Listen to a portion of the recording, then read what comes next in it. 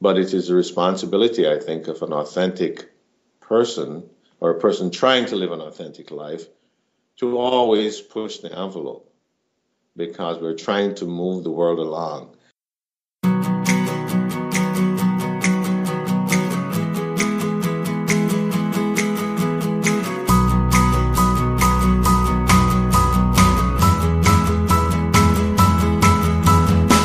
Welcome to A Congruent Life, where we share inspirational stories of authenticity and happiness.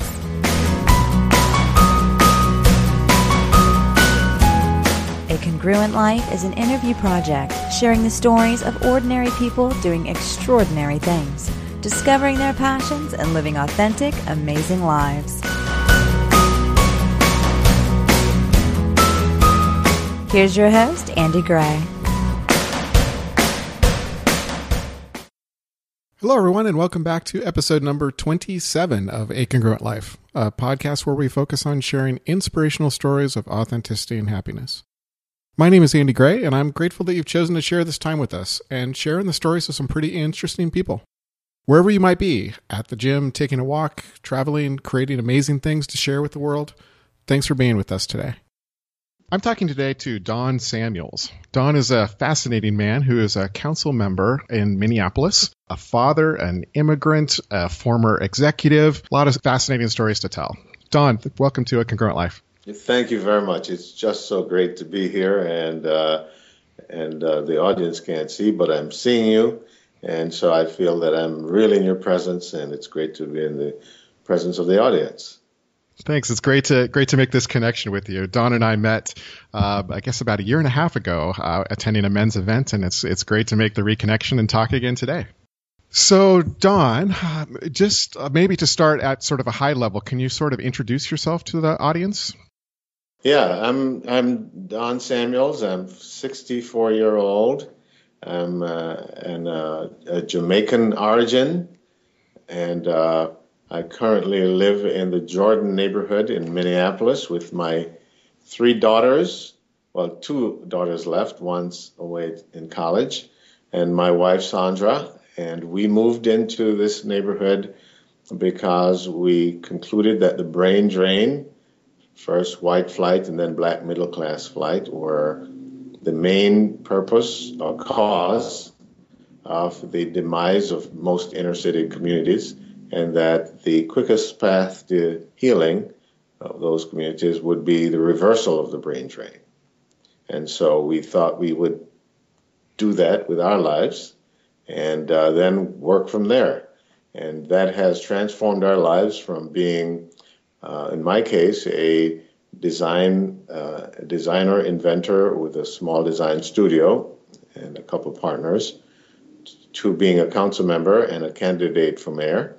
And it transformed her life from being a business consultant to corporations to running a nonprofit called the Northside Achievement Zone, modeled after the Harlem Children's Zone, which is to end poverty using education as a lever. And so it's fascinating that our lives have been totally changed by that decision to, quote unquote, reverse the brain drain.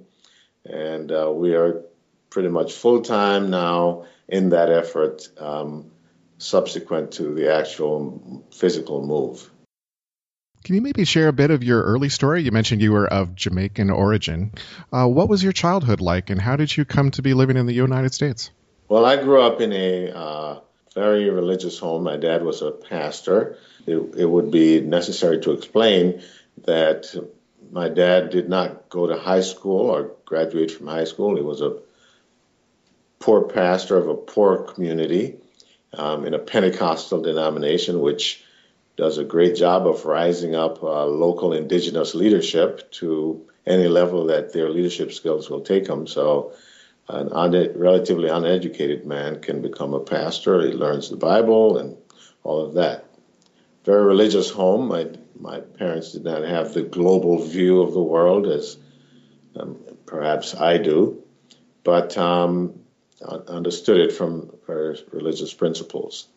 And very strict religious principles, I must add, a lot of physical constraints on what you could and couldn't do, blended into all of the great stuff.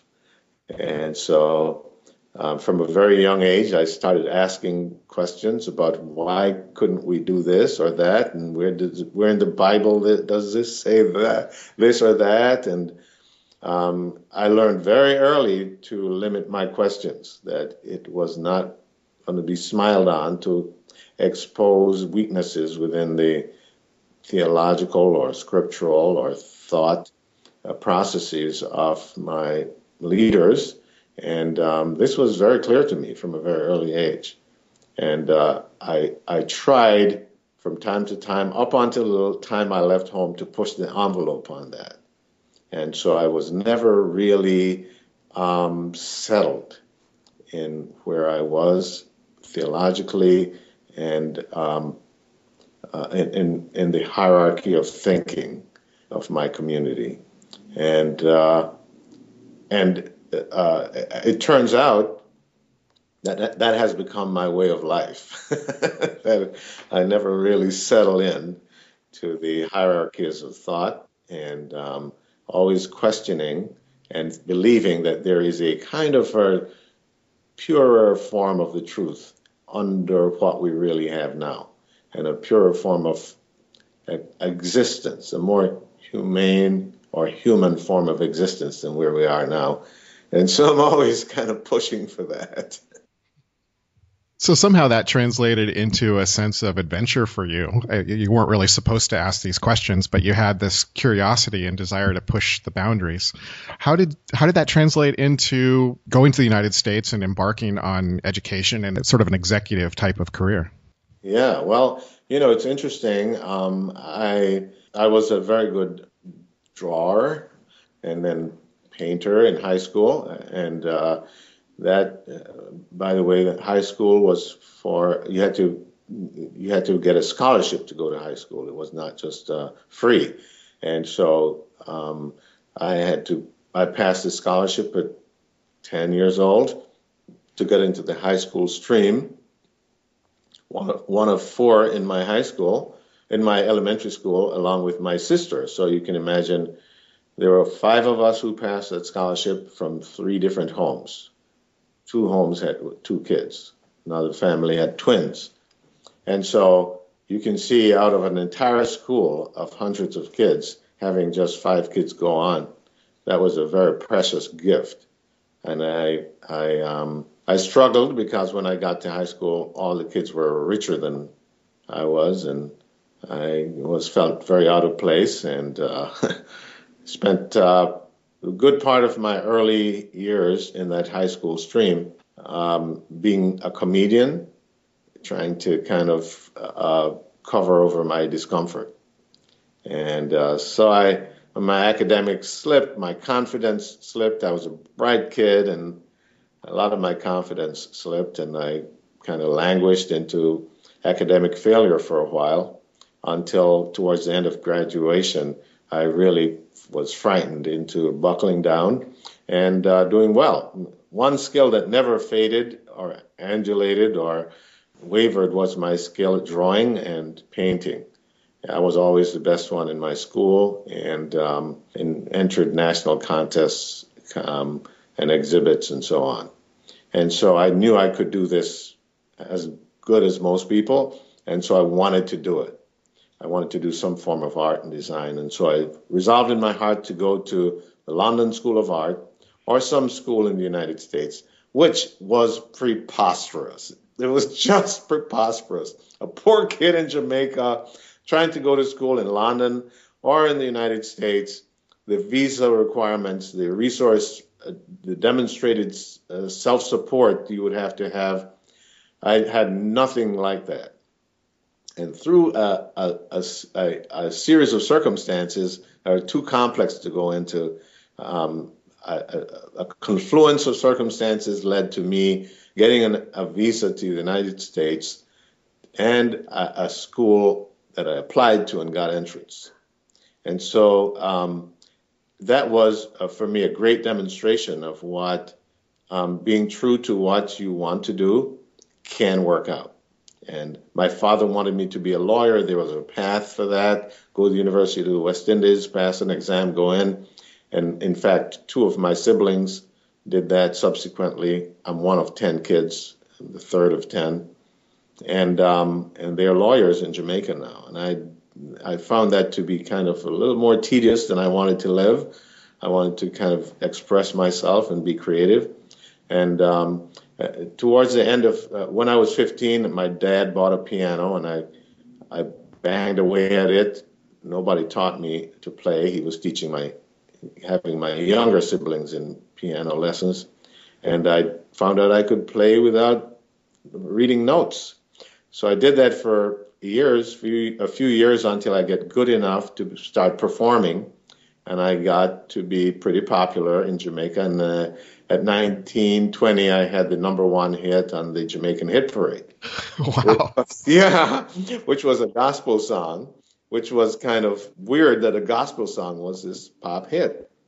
But in any event, because of that, and pouring my life and energies into that, it opened up the windows for me to come to the United States and to study. And I came here, and I walked away from all of that music and all of that adulation and people begging me to stay and offering me jobs where I wouldn't have to do much just so I could do music and that kind of a thing. But I didn't see that as what I wanted to do with my life. The thought of having songs that were popular and being the cool guy as my way of life, I just could not see that happening because I was an introvert, and I did not have the socially magnetic personality. I have siblings who did, so I could see the contrast. And then here I was belting out these songs, and suddenly I was a magnetic person. And I thought, you guys don't know me. You love me now, but I was the same lovable guy yesterday. But there's something that the music's done to attract you to me, and I don't want to live off that. I don't want some kind of a skill to be what drives my relationship with the world. And I don't, it was a really weird thing for a 20-year-old to come to.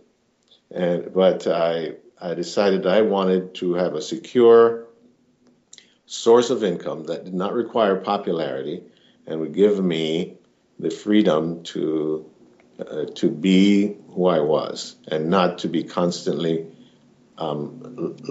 thirsting for the popularity to put food on the table or to feed my soul. And so I left it and came to the United States to do design. That's remarkably insightful as a young man to get that little taste of fame and to have sort of the wherewithal to say, you know what, this isn't really true to who I am or what I want from my life. Right. Yeah, it was when I look back at it, at the time I thought it was just me being me. But when I look back at it now, I think, why, that was weird for a 20-year-old to do that. Absolutely. But I'm absolutely glad I did. So you came to the United States and you studied industrial design? Yes. I studied industrial design and then got a job as a toy designer. So I spent 30 years designing toys for kids to play with, which is a strange way to make a living. But it was a lot of fun and extremely exciting because you had to do new things every year. You could not do the same thing. And so I had a very creative energy around my life in terms of cutting from the past, forging new ideas, seeing them become real product, and then moving on to creating new product again. And you can't, my challenge each day was an empty page. And I had to put new ideas on it.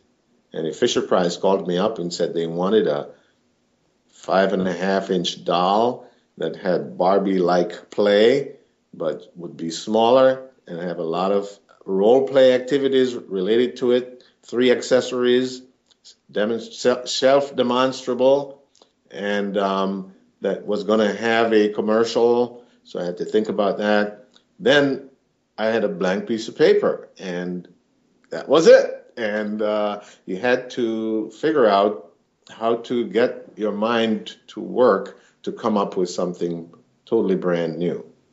You'd be stealing from everything you knew, but this had to be a singularly new permutation of a doll. And so at that point, you, of course, immediately want to go to the bathroom or go to the fridge or remember something you had to clean or anything but this page that was looking back at you. And so the discipline of having to deal with that for 30 years was truly consistent with how I've loved to live my life. And so it's informed most of everything that I've done and allowed me to, in a way, institutionalize questioning the past, being able to let go of the past, to embrace the challenges of the present, and to create something for the future. So you had this long, successful career doing some pretty exciting things. As you said, it was sort of preposterous that you were there in the first place, but circumstances conspired to give you this amazing career. Why did you end up leaving that? Well, during my entire career, I had this other life. It was as if I had two lives. I was a designer professional, and yet there was this other thing going on at the same time.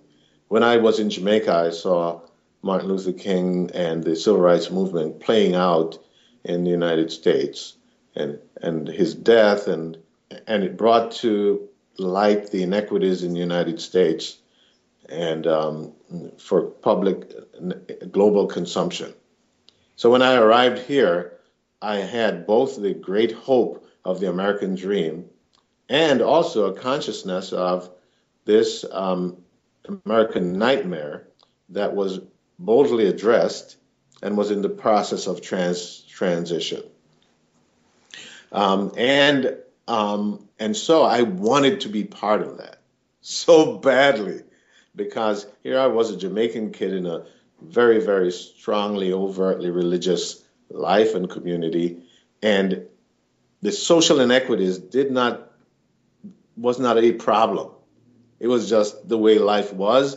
If you're poor and you're whatever religion you are, and you're rich and whatever religion you are, the religion and your life had nothing to do with each other. And for me I felt the inequities because I was plucked out of poverty, a situation of poverty, and put into a school situation where middle and upper middle class and rich kids attended. One of 5 poor kids going into these schools. And so the inequities of that were always churning away at me. Couldn't afford a book when it was time to buy a book, and getting detentions because you didn't have this or that thing. No sympathy to say, well, his mom's poor or his parents are poor. It's like, you don't have it, you get a detention. And you just take on all of that pain and responsibility as a kid. I'm just wrong for being poor. I'm in the wrong state. And so to see a country where people were saying such inequities were unjust, that was galvanizing for me as a kid. And so when I arrived here, that aspect of my consciousness was more alive than my own personal ambitions. So while in college, I moved to lower east side of Manhattan, into a really destitute part of town. Violent, drugged part of Manhattan, Avenue D and 7th Street. Anybody who lives there back then can tell you what that was all about. And just in my last year of college, I lived there. And then I proceeded, I think, since that time, and I have never lived in a middle-class community, certainly suburban, for all but 2 years of my adult life. I've always lived in the inner city because I feel that this is where that dream is going to be played out. I just feel so excited about it. And certainly the experience of the civil rights movement, or the observation of the civil rights movement, totally totally cemented that as a real goal and a real achievable eventuality. If human beings put their minds together and are dedicated and are willing to take the risks, we can move our culture and our economy, and we can change our world.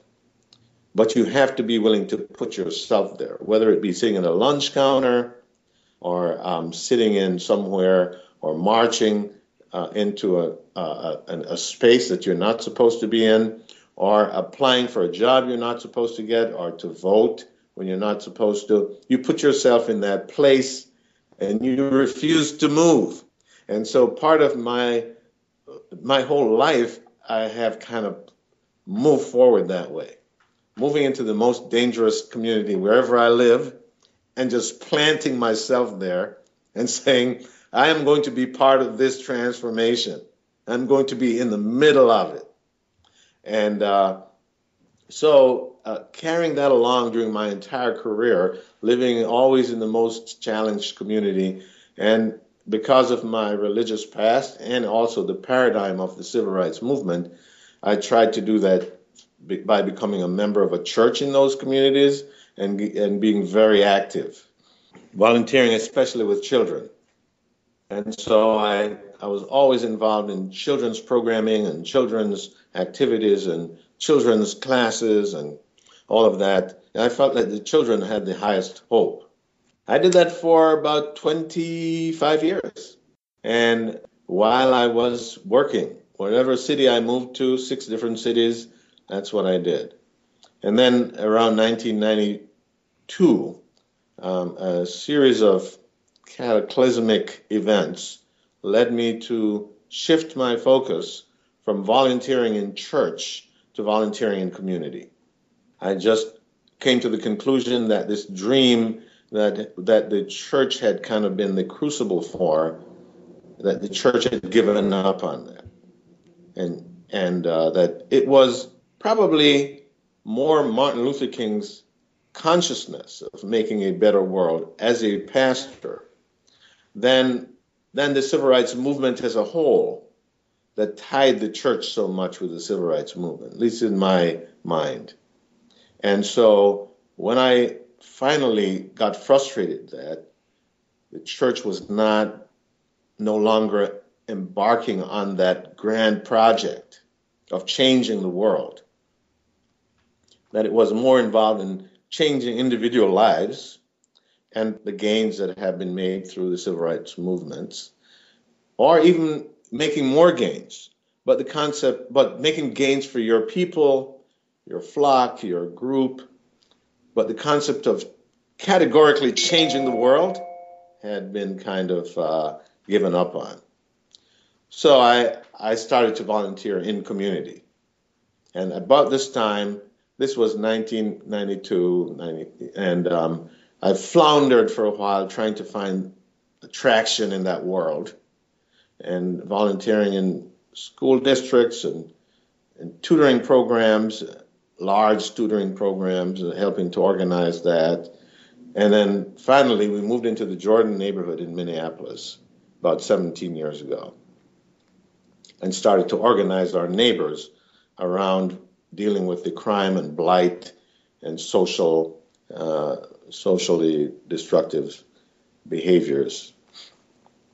And out of that, after a few years, my council member resigned and my neighbor prodded me to run for office.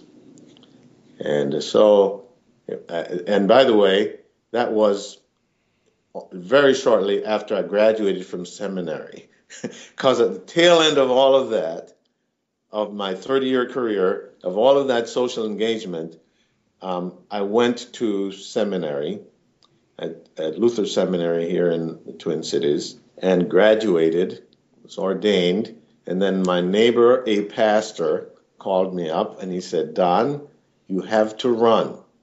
And I said, "Run from what?" And he said, "You have to run for office." He said, "We have 50 kids in my church's after-school program, and we think two of them might graduate. This is teenage kids. And he said, the mayor doesn't get it, the superintendent doesn't get it. I've tried to get the governor. We're trying to, but government has no interest or little interest and no idea of the world we are creating with this sweeping failure in large swaths of our city and state and country. There's this apathy about it that is going to pull our country down, it's going to pull our city down.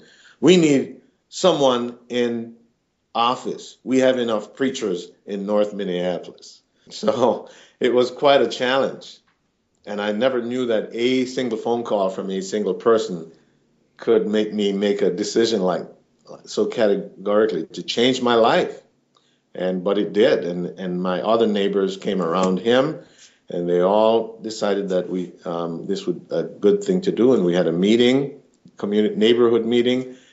I said I would do this if we did it together, and everybody agreed we would do it together. So without any prior political engagement, I only voted when president was being elected, and with no base, no party affiliation. Well, we decided to run as Democrats, and we had to fight against the chosen member party, the party's endorsed candidate, who got all endorsements. Nobody had ever worked on a campaign before, and we totally overwhelmed the system with just grassroots campaigning.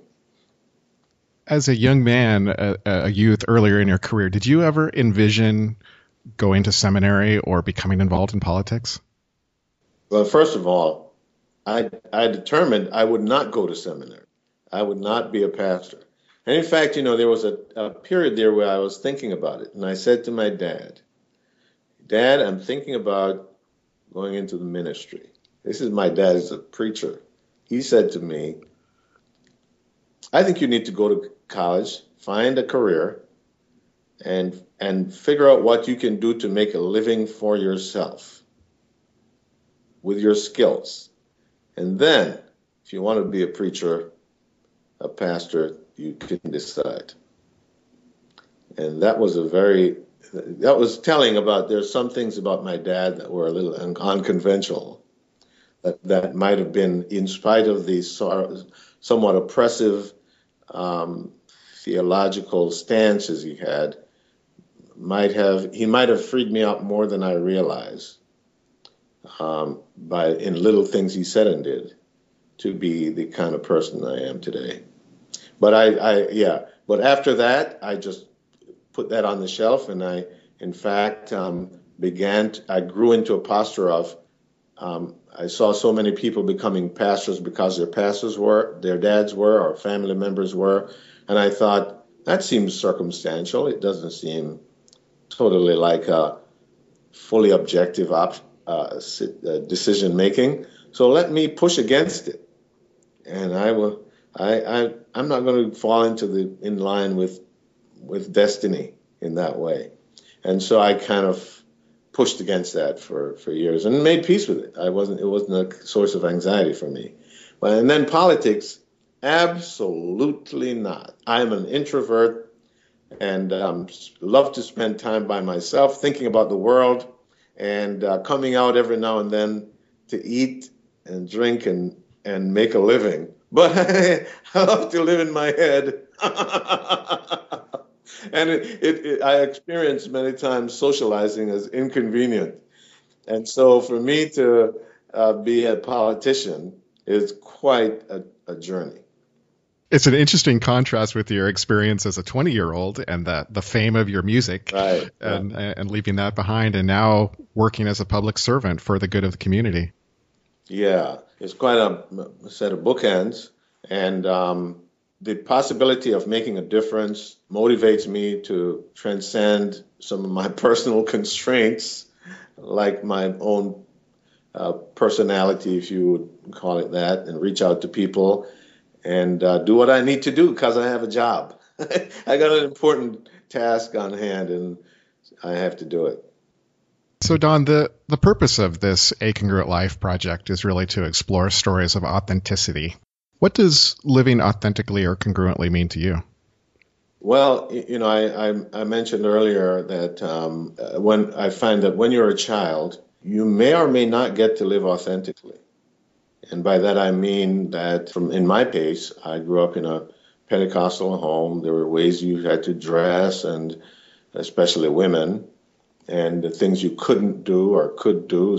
Some of them did not make sense to me. They didn't seem to be biblical or based on reasonableness.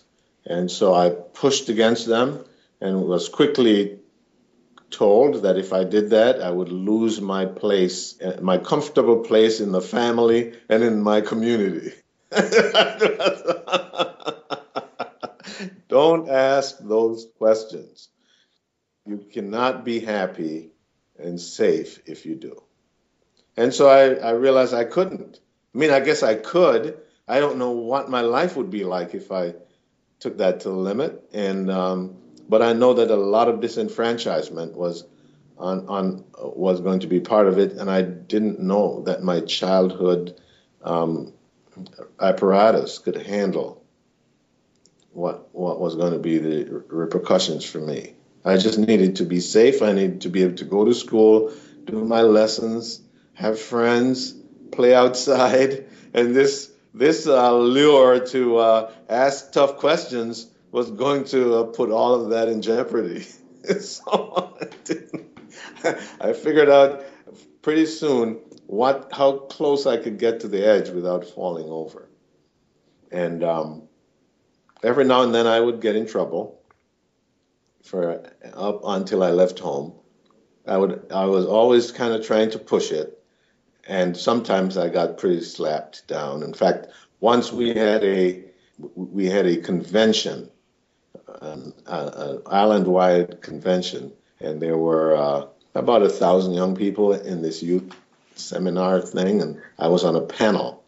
They were talking about issues that concern young people, and I mentioned that some of the strictures around lifestyle and dating and socializing between boys and girls seemed to me to be unreasonable, and in some cases, concerned about dressing, especially for girls. The level of modesty seemed to be inconsistent with what our counterparts in the United States had, even, let alone, reason. And I think that we should talk about these things.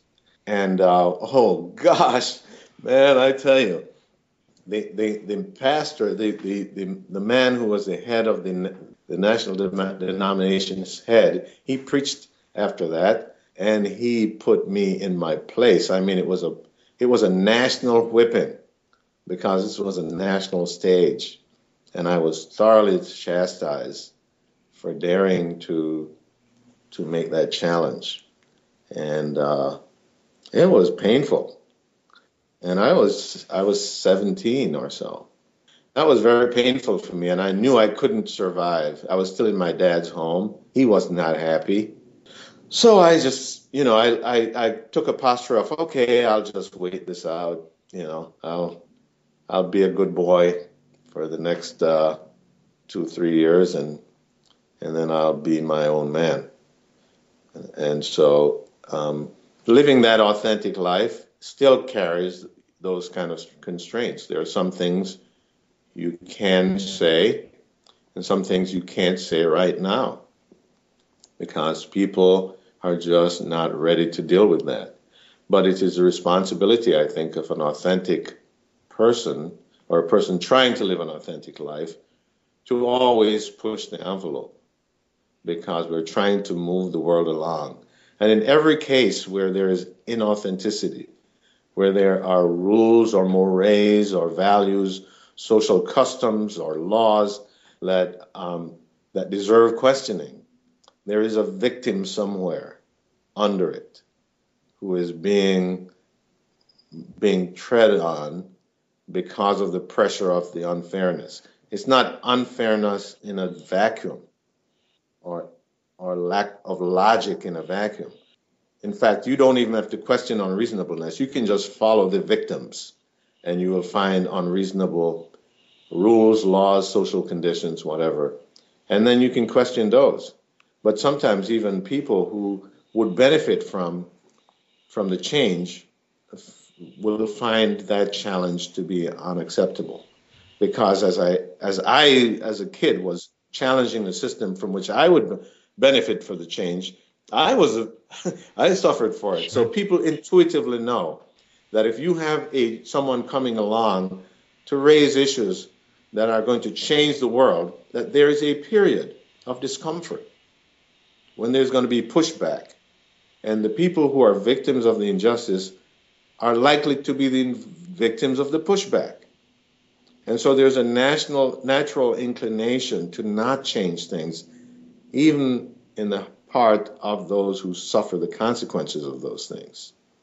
Because at least we are living in relative peace. Besides, we don't know if this effort to change things is going to work. We could just end up being beaten up, beaten down, and then retreat back to where we were yesterday.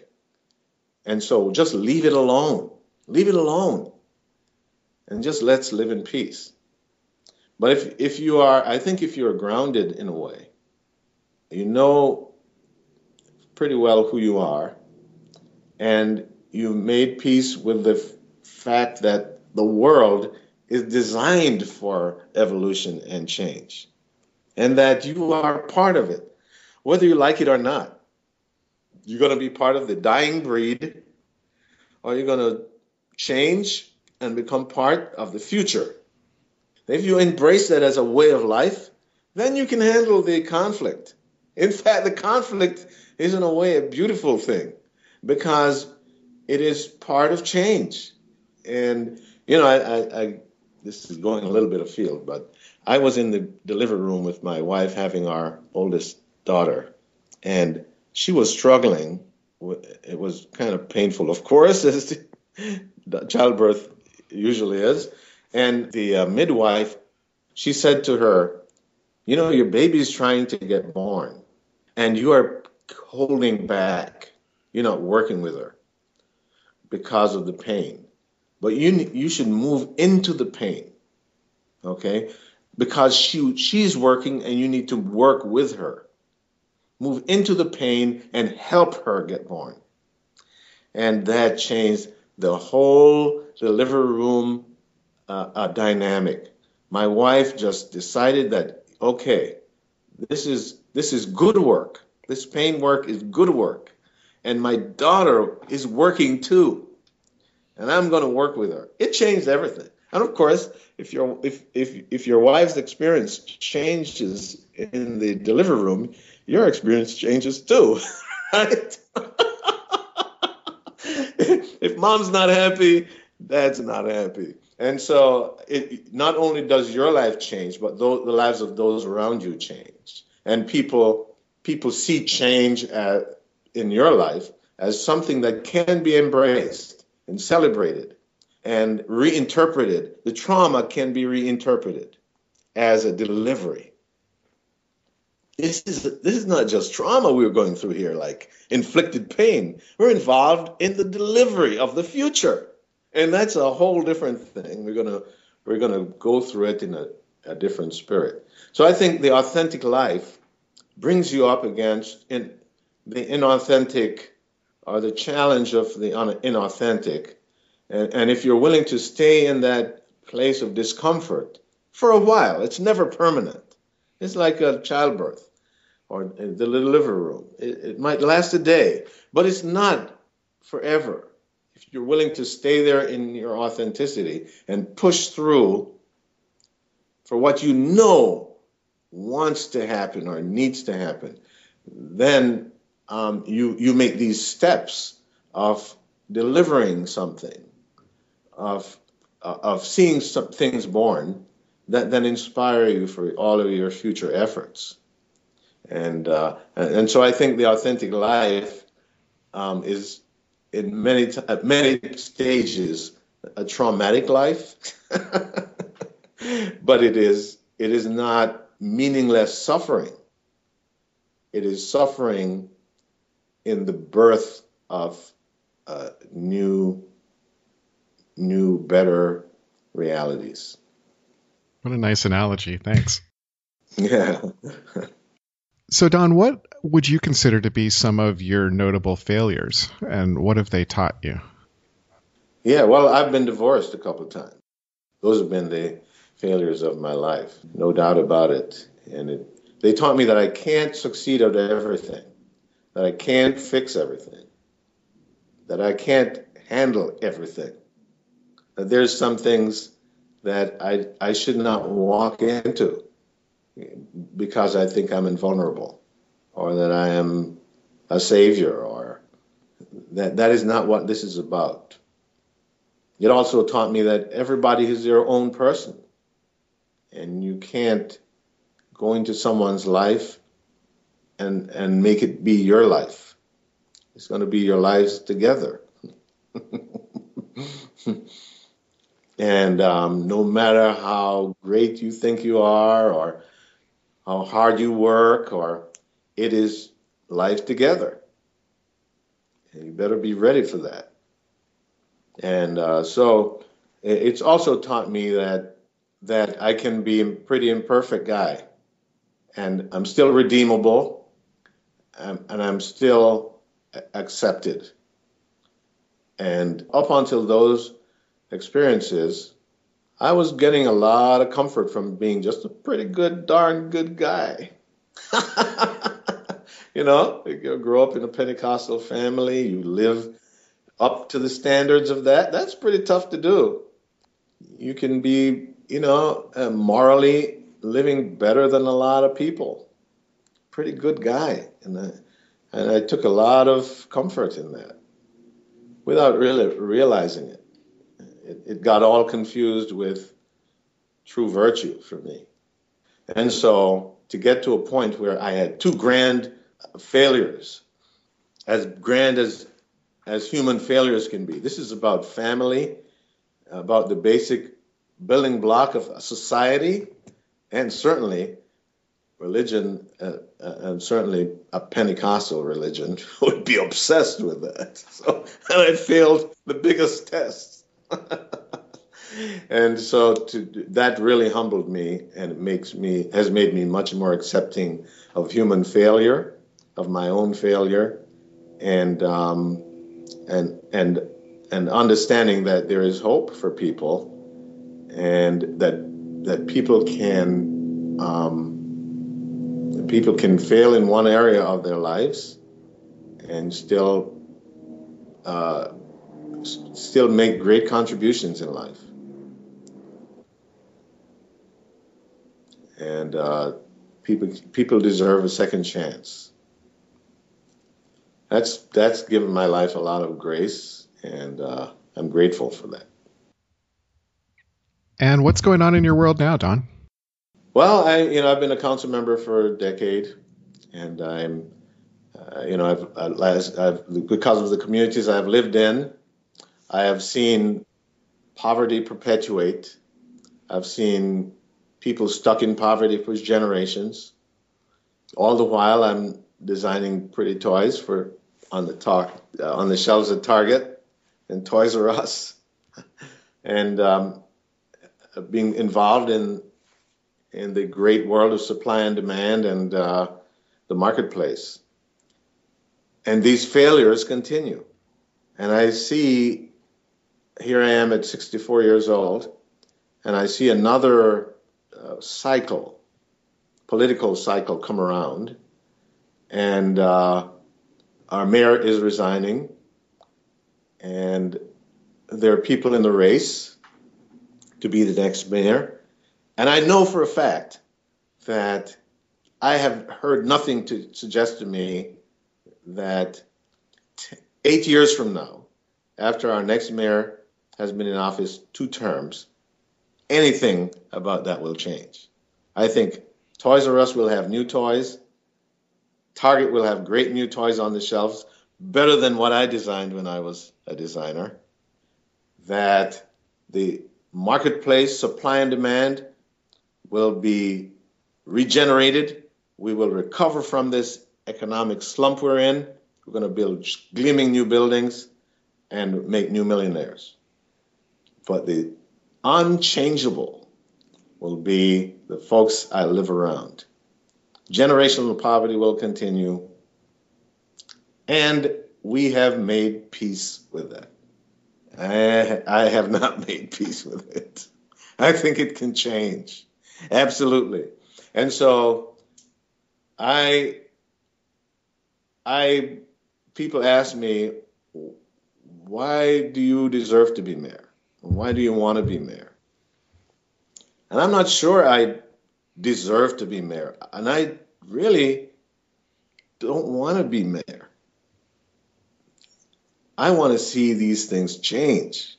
And after all these years of observing the realities of what these things are and how intransigent they are, and having strong convictions of how it can be changed, and seeing it in my own life, on my own street, in my own circle, in my own family, that these things can be taken to scale. When I contemplate that, I simply am offering myself to the constituency and saying, this is me, here are the ideas I have. I think this could make Minneapolis a really just city. If you agree, elect me. I'm going to be a really different mayor. These are going to be my priorities, and things are going to change if we work together. And so that's what I like to see it as. It's an offering of myself for the public to decide if this way in the world of a leader, this set of priorities by a leader, is something the city is willing to embrace at this time in its history to make categorical, historical change in the lives of people who otherwise would continue their generational failures. And when I put it like that, I am totally jazzed. I'm very excited about the prospect of being the new mayor of Minneapolis. How can our listeners engage with you, Don? Well, they can go to my website at samuelsformayor.com, or they can write to me at donsamuels49@gmail.com. And I would love to hear from, discuss with anyone, especially anyone considering a life of authenticity, and especially if it's related to the life in American cities and America's perennial underclass, or America's potential to solve these ancient problems and create a new era of prosperity, no matter what your zip code is or the color of your skin. Do you have a final thought that you'd like to leave our listeners with about authenticity? Yeah, the world needs authenticity to grow. We can't grow unless a few people are willing to take the risk to be who they are and to be that well. And you might not be able to be 100% authentic in the sense that you say whatever you feel to anybody, anywhere, at any time. That's not what I'm talking about. But it's never letting go of that dream, that childhood sense of the world, the way the world should be, fair, humane, and never letting go off that, and that you have something inside of you that your family felt the need to suppress in order to keep you safe, and many times it's actually killed your will, your personality, and your authentic self, and that's waiting to come out, and that is not in any way separated from making the world a better place. When you move into that personal authenticity, you become groomed to be a tool for creating an authentic world. And in an authentic world, inequities disappear and opportunities become egalitarian, and the world just evolves and gets better every time. One authentic person at a time. Well, Don Samuels, it's really great to have this opportunity to chat with you. Thanks very much for sharing this time with us and sharing your stories. And thank you for the good work that you're doing in the world. Thank you, Andy, for having me on the show and for opening this up opportunity for conversations on this very, very important topic. I hope that you enjoyed that conversation with Don Samuels. Since this is episode 27, you can find the webpage for this episode at acongruentlife.net/27 or at acongruentlife.net/Samuels, Samuels. And I hope that you're finding inspiration and challenge from these conversations. If you'd like to join in the conversation, please do leave a comment on the webpage for this episode or reach out to our guests directly. They're genuine in their interest in wanting to interact with A Congruent Life listeners. And please do join our mailing list. There's a sign-up box conveniently located on the upper right-hand corner of the website. If you do, I'll keep you up to date with periodic emails about what's going on with the show, but we'll never spam you or share your email address with others. Once again, thanks for being here and listening to A Congruent Life. I really appreciate your support of this project, and I'm grateful that so many of you are finding this valuable. We'll see you next week. Thanks for listening to A Congruent Life. For more, please visit us on the web at acongruentlife.net. Do you have feedback about the show or suggestions for future guests? Please contact us through the website or send an email to feedback@acongruentlife.net. See you next time.